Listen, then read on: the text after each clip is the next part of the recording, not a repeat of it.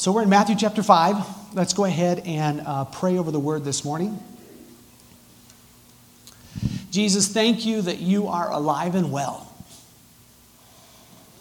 That you're not just hanging on the wall somewhere as an ornament. You're not in a picture just to remind us of some image that we hope is true. But Jesus, you're alive and well. You're moving, changing lives, Lord. Making things happen, Father, revealing who you are every day. So Jesus, we ask you to speak to us today. Holy Spirit, reveal Jesus to us. Speak to our hearts. Open the word today, Lord. Make it relevant to where we are, Father, I pray. Open our eyes so that we see its relevancy. Thank you, Jesus, for it. We pray in the name of Jesus. Amen and amen. So again, I hope to start a series in the month of August on the Beatitudes. And so I'm still kind of laying a foundation. Last week I talked about verse 2 of chapter 5. He opened his mouth and he taught them. But I do want to go back to verse 1 and just talk some more out of verse 1 before we get into the Beatitudes starting in verse 3. So chapter 5, verse 1 says, "Seeing the crowds, he went up on the mountain, and when he had sat down, his disciples came to him." There's a lot here in this verse. Seeing the crowds, he went up on the mountain, and when he sat down, his disciples came to him. Now, I just want to encourage you that there are no filler verses in the Bible. Oftentimes when we're reading, we get it's like, okay, let's jump down to where the red is, and we can just breeze through this black words here and just ignore them because the red's what's important. But I want to tell you, this right here preaches a lot, and let me show you. Seeing the crowds. So Jesus looks out and he sees the crowds. This word in the Greek is used multiple times, and it's always referring to the multitude. Sometimes it's used in a positive way. Sometimes it's used in a derogatory way, meaning just a group of people who aren't unified. It's kind of chaotic. They're uneducated. They're just the crowds.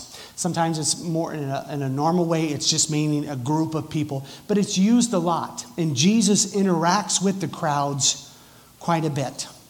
If you look through the Gospels, you'll see that he always taught the crowd in parable.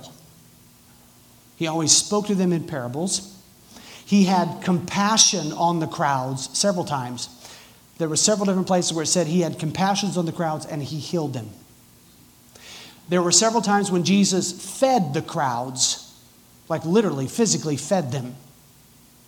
There were several times when Jesus rebuked the crowds. Like one time after he fed them, he said, "Listen, guys, I'm not here to feed you physically constantly because that's all you're here for me. You just want physical food. I'm here to bring you spiritual food." He rebukes them once. There were times when he put the crowd out. When he went to heal the daughter of the temple, the head of the synagogue, when he went to raise her from the dead, there was a crowd there. And it said, when he had put the crowd out, then he went to her and laid hands on her. So there's times when he just kicks the crowd out. Okay, get out, move, everybody out, everybody out. Jesus interacts with the crowds in different ways. Often he left the crowd to get into a solitary place. So when you read this in the big context of the Gospels, you'll see how Jesus related to the crowd. And I'll give you 2 points from that. Jesus was not in the crowd. Jesus wasn't in the crowd. And that tells me that we are not, as followers of Christ, to worry about whether or not we are in the crowd. And there's a lot of crowds. Join the crowd, join the movement. Jesus didn't work in the crowd. Jesus worked outside of the crowd and spoke to the crowd. He wasn't in the crowd. And Jesus wasn't of the crowd. He wasn't of the crowd. Politicians speak to the crowd. They follow the crowd. They're of the crowd. They want to know where the crowd is moving so that they can ride that wave of momentum. I think I've told you this before, but in sociology, the belief is in sociology that politicians are actually not leaders. They're just representations of where the culture is. So if you don't like your politicians, look in the mirror, according to a sociologist. They just reflect you. Ouch. Well, they're just jerks and extremes and this and that and this and that.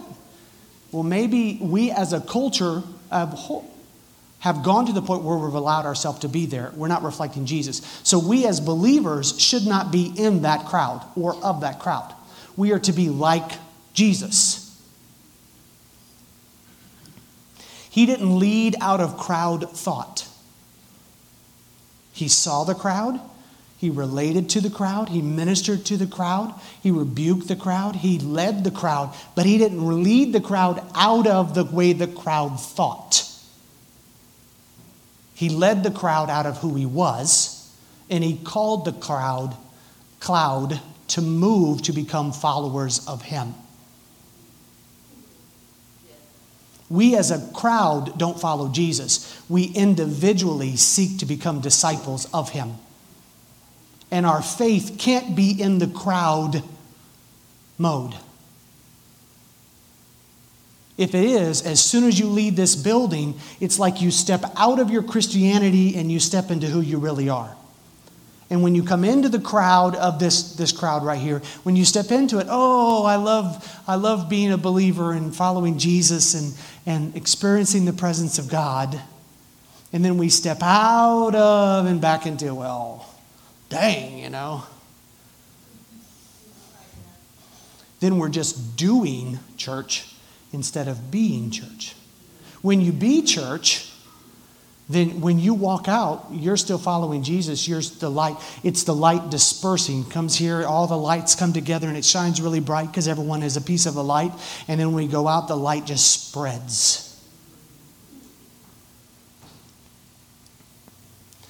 So Jesus never pays a lot of attention to the crowd besides having compassion and to speak to them and try to grab the individuals because he loves individuals. He's not looking to ride the crowd's momentum, okay? So seeing the crowd, he left.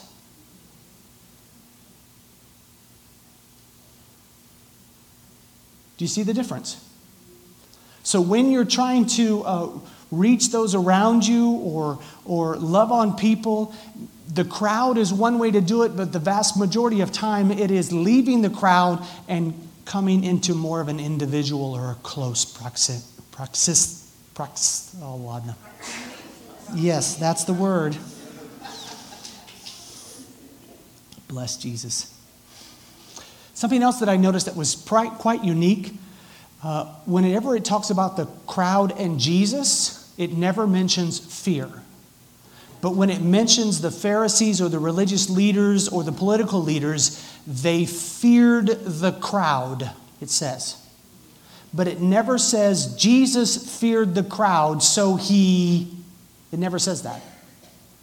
But it says that for the religious leaders and the political leaders. They were afraid to do X because they feared the crowd.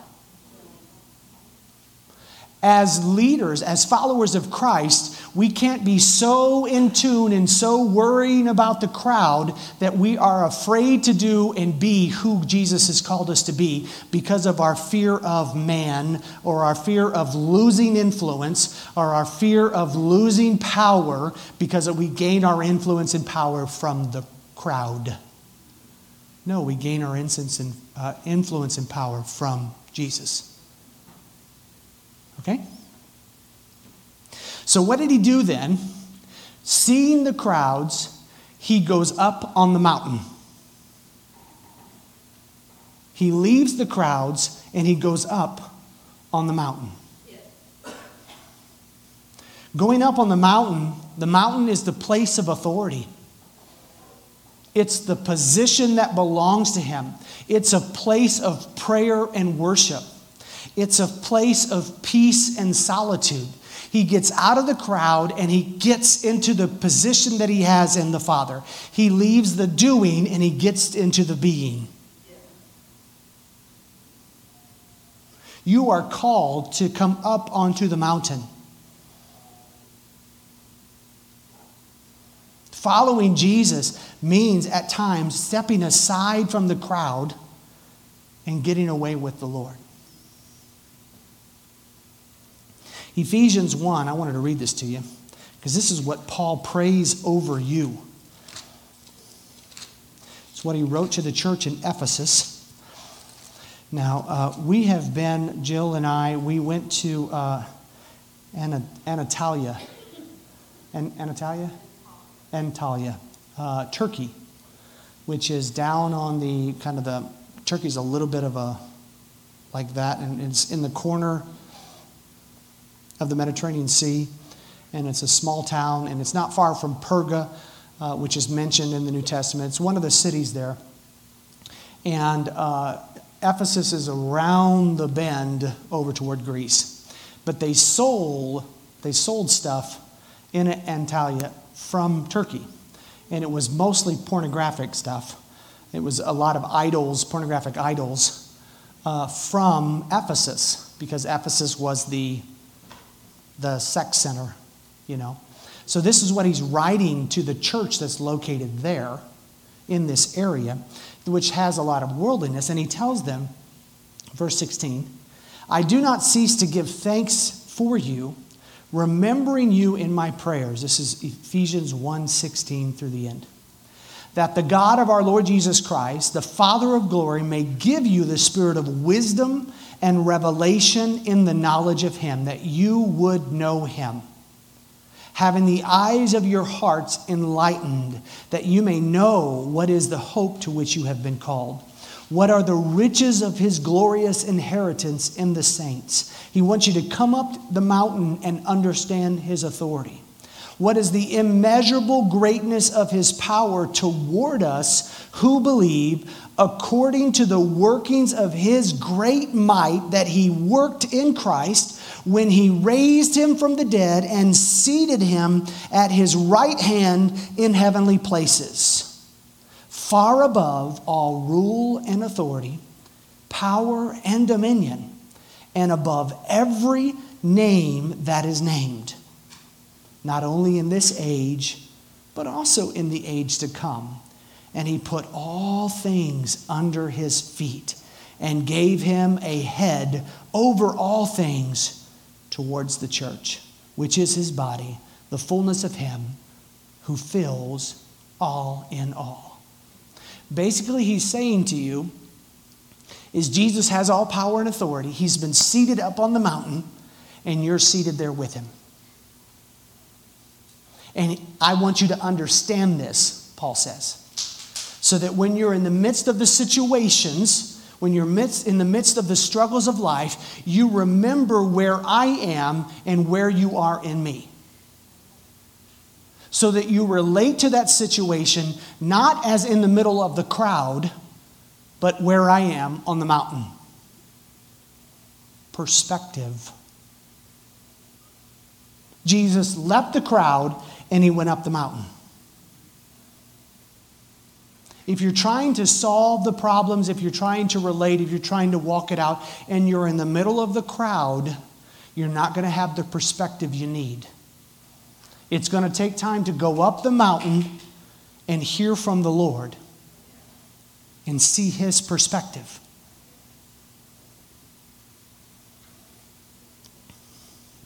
Jesus goes up the mountain. This is so important that Paul actually repeats it a second time in Ephesians chapter 2, beginning in verse 4. You can read earlier. He just talks about how bad you were before you came to Christ. It's all true. He said, but in verse 4, but God, who is so rich in mercy because of the great love which he's loved you, even when we were dead in all of our trespasses, he made us alive with Christ together. By grace you have been saved. And he raised you up with Christ and seated us in Christ in the heavenly places. He took us out of the crowd because we got our eyes on him. Took us out of the crowd and placed us up on the mountain. So when we wake up and we discover ourselves in the middle of the crowd, we need to stop and go, Jesus, okay, I need to focus on you and get my heart on you, get my heart set on you, and go up the mountain and hear from you. Because I don't live in the midst of the crowd. I don't follow the direction of the crowd. The crowd is not my guide. It is not my authority. It is not my influence. It's not my mission in life. To do this, you have to recognize and acknowledge God's lordship and his authority. That's like the first step. This is how you actually got saved, guys. This was like the first step. You acknowledged that God was God. And you made a decision, okay, I want to go up the mountain. I want to experience this. I want to know who he is. The first beatitude is blessed are the poor in spirit. Blessed are those who realize they ain't got it. And the crowd isn't enough. Blessed are those that become humble. They realize they're poor. Not physically poor, not materially poor, not geographically poor. They're poor in spirit. I cannot save myself. My life is messed up and I cannot solve my problem. And when that happens, you begin to look for help and you look up. My eyes go up to the hills from whence my help comes. Jesus goes up the mountain to set it down that he is the answer. Jesus is the solution you're looking for. So seeing the crowds, he goes up the mountain, and of course, I just love it. He sits down. And when he sat down, the significance of the fact that he sat down. And Jesus left the crowd and he went up the mountain and he paced to and fro, worrying, rubbing his hands back and forth, wondering how he would ever be able to do. No. He goes up the mountain and he sits down.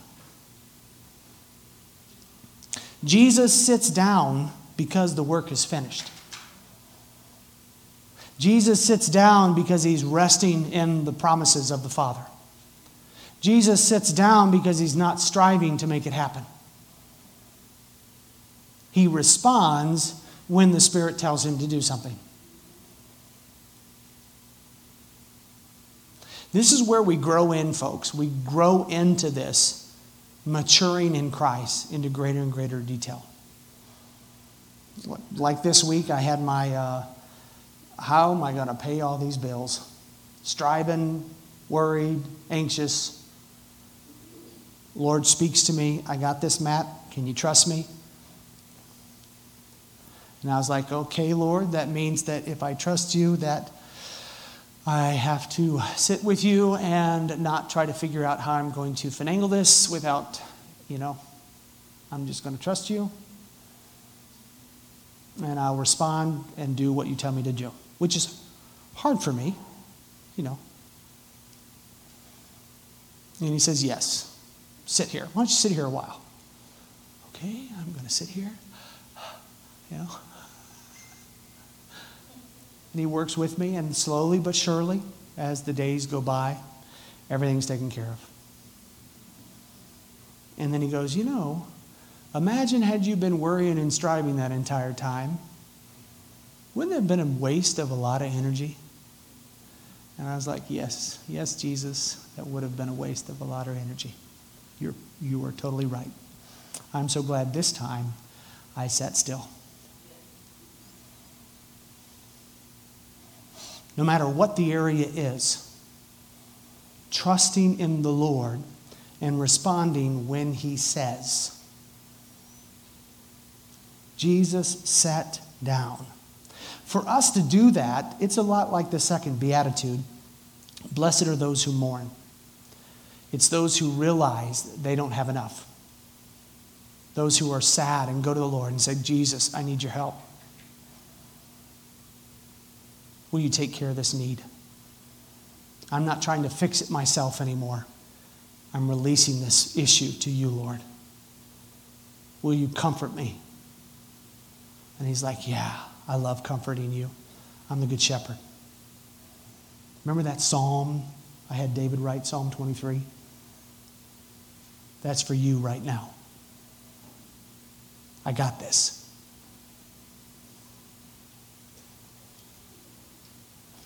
The power of Jesus, the work of the cross, the power of the blood, it is sufficient. And that's what we rest in. We rest in his sufficiency. That little verse that I can do all things through Christ isn't just an Instagram moment. It is the power by which we sit next to Jesus. And the other really good verse there, that he's able to meet all of our needs according to his riches and glory in Christ Jesus.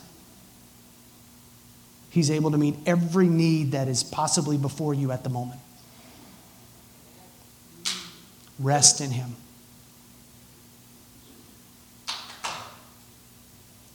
Amen, Stephen. Absolutely. The last part of the verse here, you see Jesus seeing the crowd. I'm not going to be led by them. I'm not of them. I'm not in them. I'm going up the mountain. I'm going to remind everyone my power and authority and who I am. I'm going to sit down to communicate to them that it is finished. And then what happens? And his disciples came to him. To be a disciple of Christ is to follow Jesus. Yes, Jesus pursues us and he reaches our hearts and he comes after us. But to follow Jesus, to be his disciple, means we actually follow him, not sit on our rear ends and expect him to move to us all the time. You know, there's a difference there. It's not a self-centered thing, following Jesus. It's not, yes, Jesus is my personal Savior. He changes and develops to do everything that I need. It is, I am following Jesus. I bring him my heart. I say, man, look at this. He goes, you know what? I love you. Let's change it. Let's conform you into my image so that you can be free. Let's break this off of you and break that off of you. Break off this belief. Break off that attitude. Break off this generational curse. Let's change your DNA here. Let's heal your body. Let's say this about your identity, because this is who I am. Who does that? Isn't that nice? Yes, Lord, it is. Following him. They came to him as we come to the throne. Hebrews chapter 4, verses 14 through 16. Where we can come boldly to the throne and receive mercy and grace to help us in our time of needs. We receive the ability, the mercy to be able to come right on in, and the grace, the power, and everything that we need to fulfill. It isn't just, I love you. It is, I love you, and woof. Let's liberate you. Well, what if I keep falling over and screwing up? Well, Jesus had this wonderful time where he told Peter, how many times do you forgive your brother? And Peter said, well, I guess it's 7 times 7. And Peter said, how about 7 times, 7 times, 7 times, 7 times? You know, just innumerable. 490 times a day or 490 times an hour, whatever it was. So basically it is, if you're messing up, just keep going back to Jesus. Keep getting it right with Jesus. Come to the throne. 1 John 1:9 says, if you've sinned, come to the throne and repent. Get it dealt with. Jesus leaves the crowd, goes up the mountain, sits down, and we go, man, I want to be with him. And I come up. Teach me, Lord. I've left the crowd. He left the crowd and goes up the mountain. I say, I don't want to be in the crowd. I want to be with Jesus. So I leave the crowd and climb up the mountain to his place of authority, and I sit down next to him. I don't listen as I'm walking around rubbing my hands. Get him, Jesus. Get him. You got to get him, Jesus. You got to get him. No, you sit down and you be quiet and you listen to me. You see that it's both there? It's not only Jesus coming to a place of authority, it's us coming into the place where Jesus is, me choosing to come into his presence, me choosing to let go of things, because you can't carry.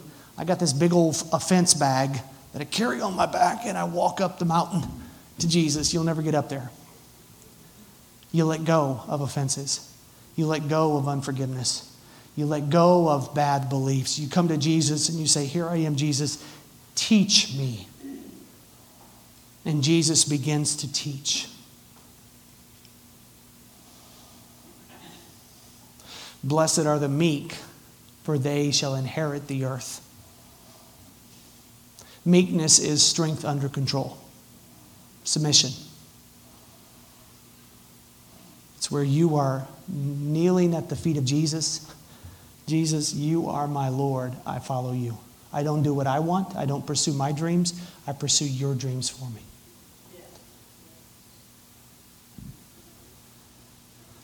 Now, the balance of that is often the dreams that you have are a twisted form or an incorrect sort of form of what he has for you. And what he has for you is far better than you could even hope or imagine.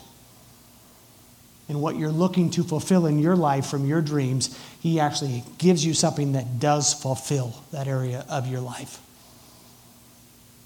So it's good to follow Jesus.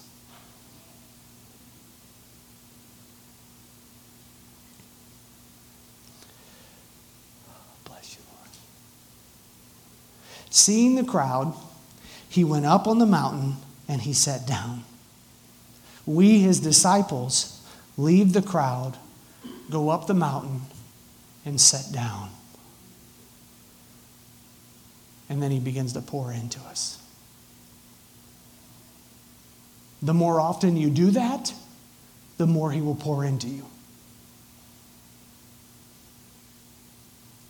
And it's real simple to do. Driving your car down the road. Jesus, speak to me. Because it's not a physical thing. It is aligning yourself with the Lord, reminding yourself, okay, Jesus, here I am. I'm your servant. Speak to me. It's before you get in bed. I don't know, kneel down, pray, grab your Bible, read a few verses. However you want to do it. I'm not telling you to try to be religious, but find the way that works for you to go up the mountain and sit at Jesus' feet. Find that way and enjoy it. Enjoy it. If it's podcast, do it. If it's at the football game, do it. Do it as you're mowing the lawn. Whatever it is, do it. And get with Jesus and hear him, because he wants to set you free. He wants to speak life into you. He wants to liberate you from the lies of the enemy and deliver you from the crowd, from groupthink. Crowdthink. Let your light shine.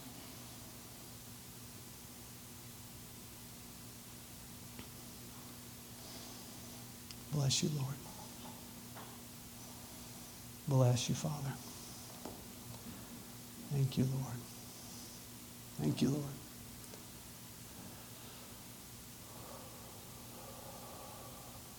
Bless you, Lord. Thank you, Lord Jesus.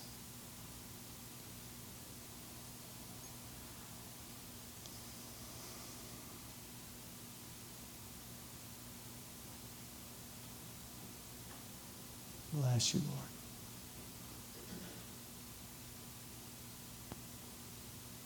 I believe the Lord wants to speak to you. Why don't we take a few minutes and just allow the Lord to speak to us this morning. Thank you, Lord.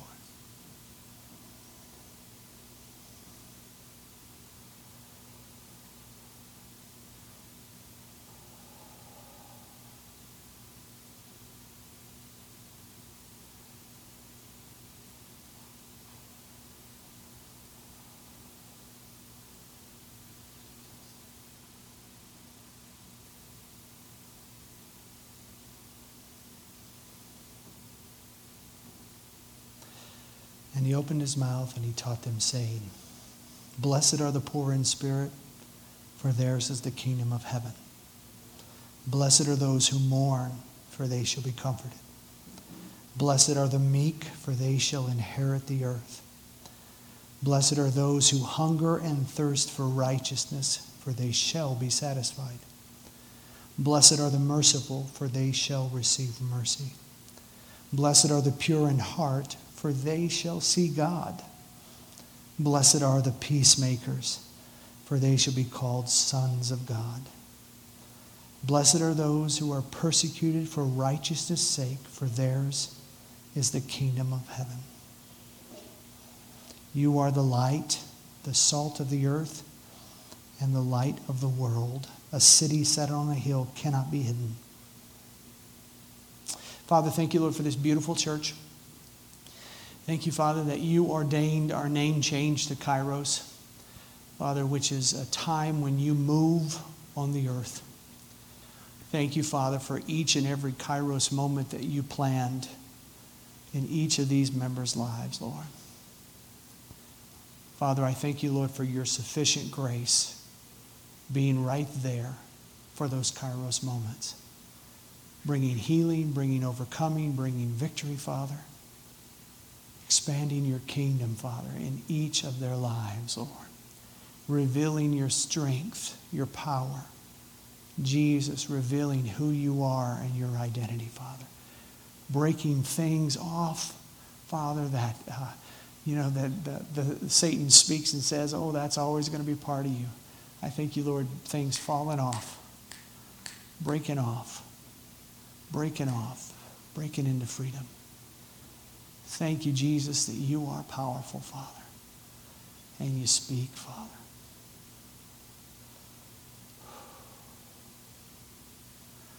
Mountaintop vision. Mountaintop vision. Mountaintop vision. That's what I just keep hearing. Keep seeing out way over the hills. You got it, guys. The Lord's giving you mountaintop vision. Write down what he tells you. Mountaintop vision for the situation that you're facing right now. Thank you, Lord Jesus. I also see him revealing to you which warehouse he's going to provide out of, whether it's the gold, the frankincense, or the myrrh, the all-sufficiency that he has, what he's going to provide to do this situation so that you can agree with it. Okay, Lord, I'm an ambassador. I know I've got my mission. I know my provision. And so I'm going to begin to declare what you said, Lord Jesus, over this situation. Yeah, Lord, I declare what you say, Lord Jesus. I agree with you. Thank you, Father. Thank you, Lord. Your good and perfect will being done. Thank you, Father. Bless your name, Lord.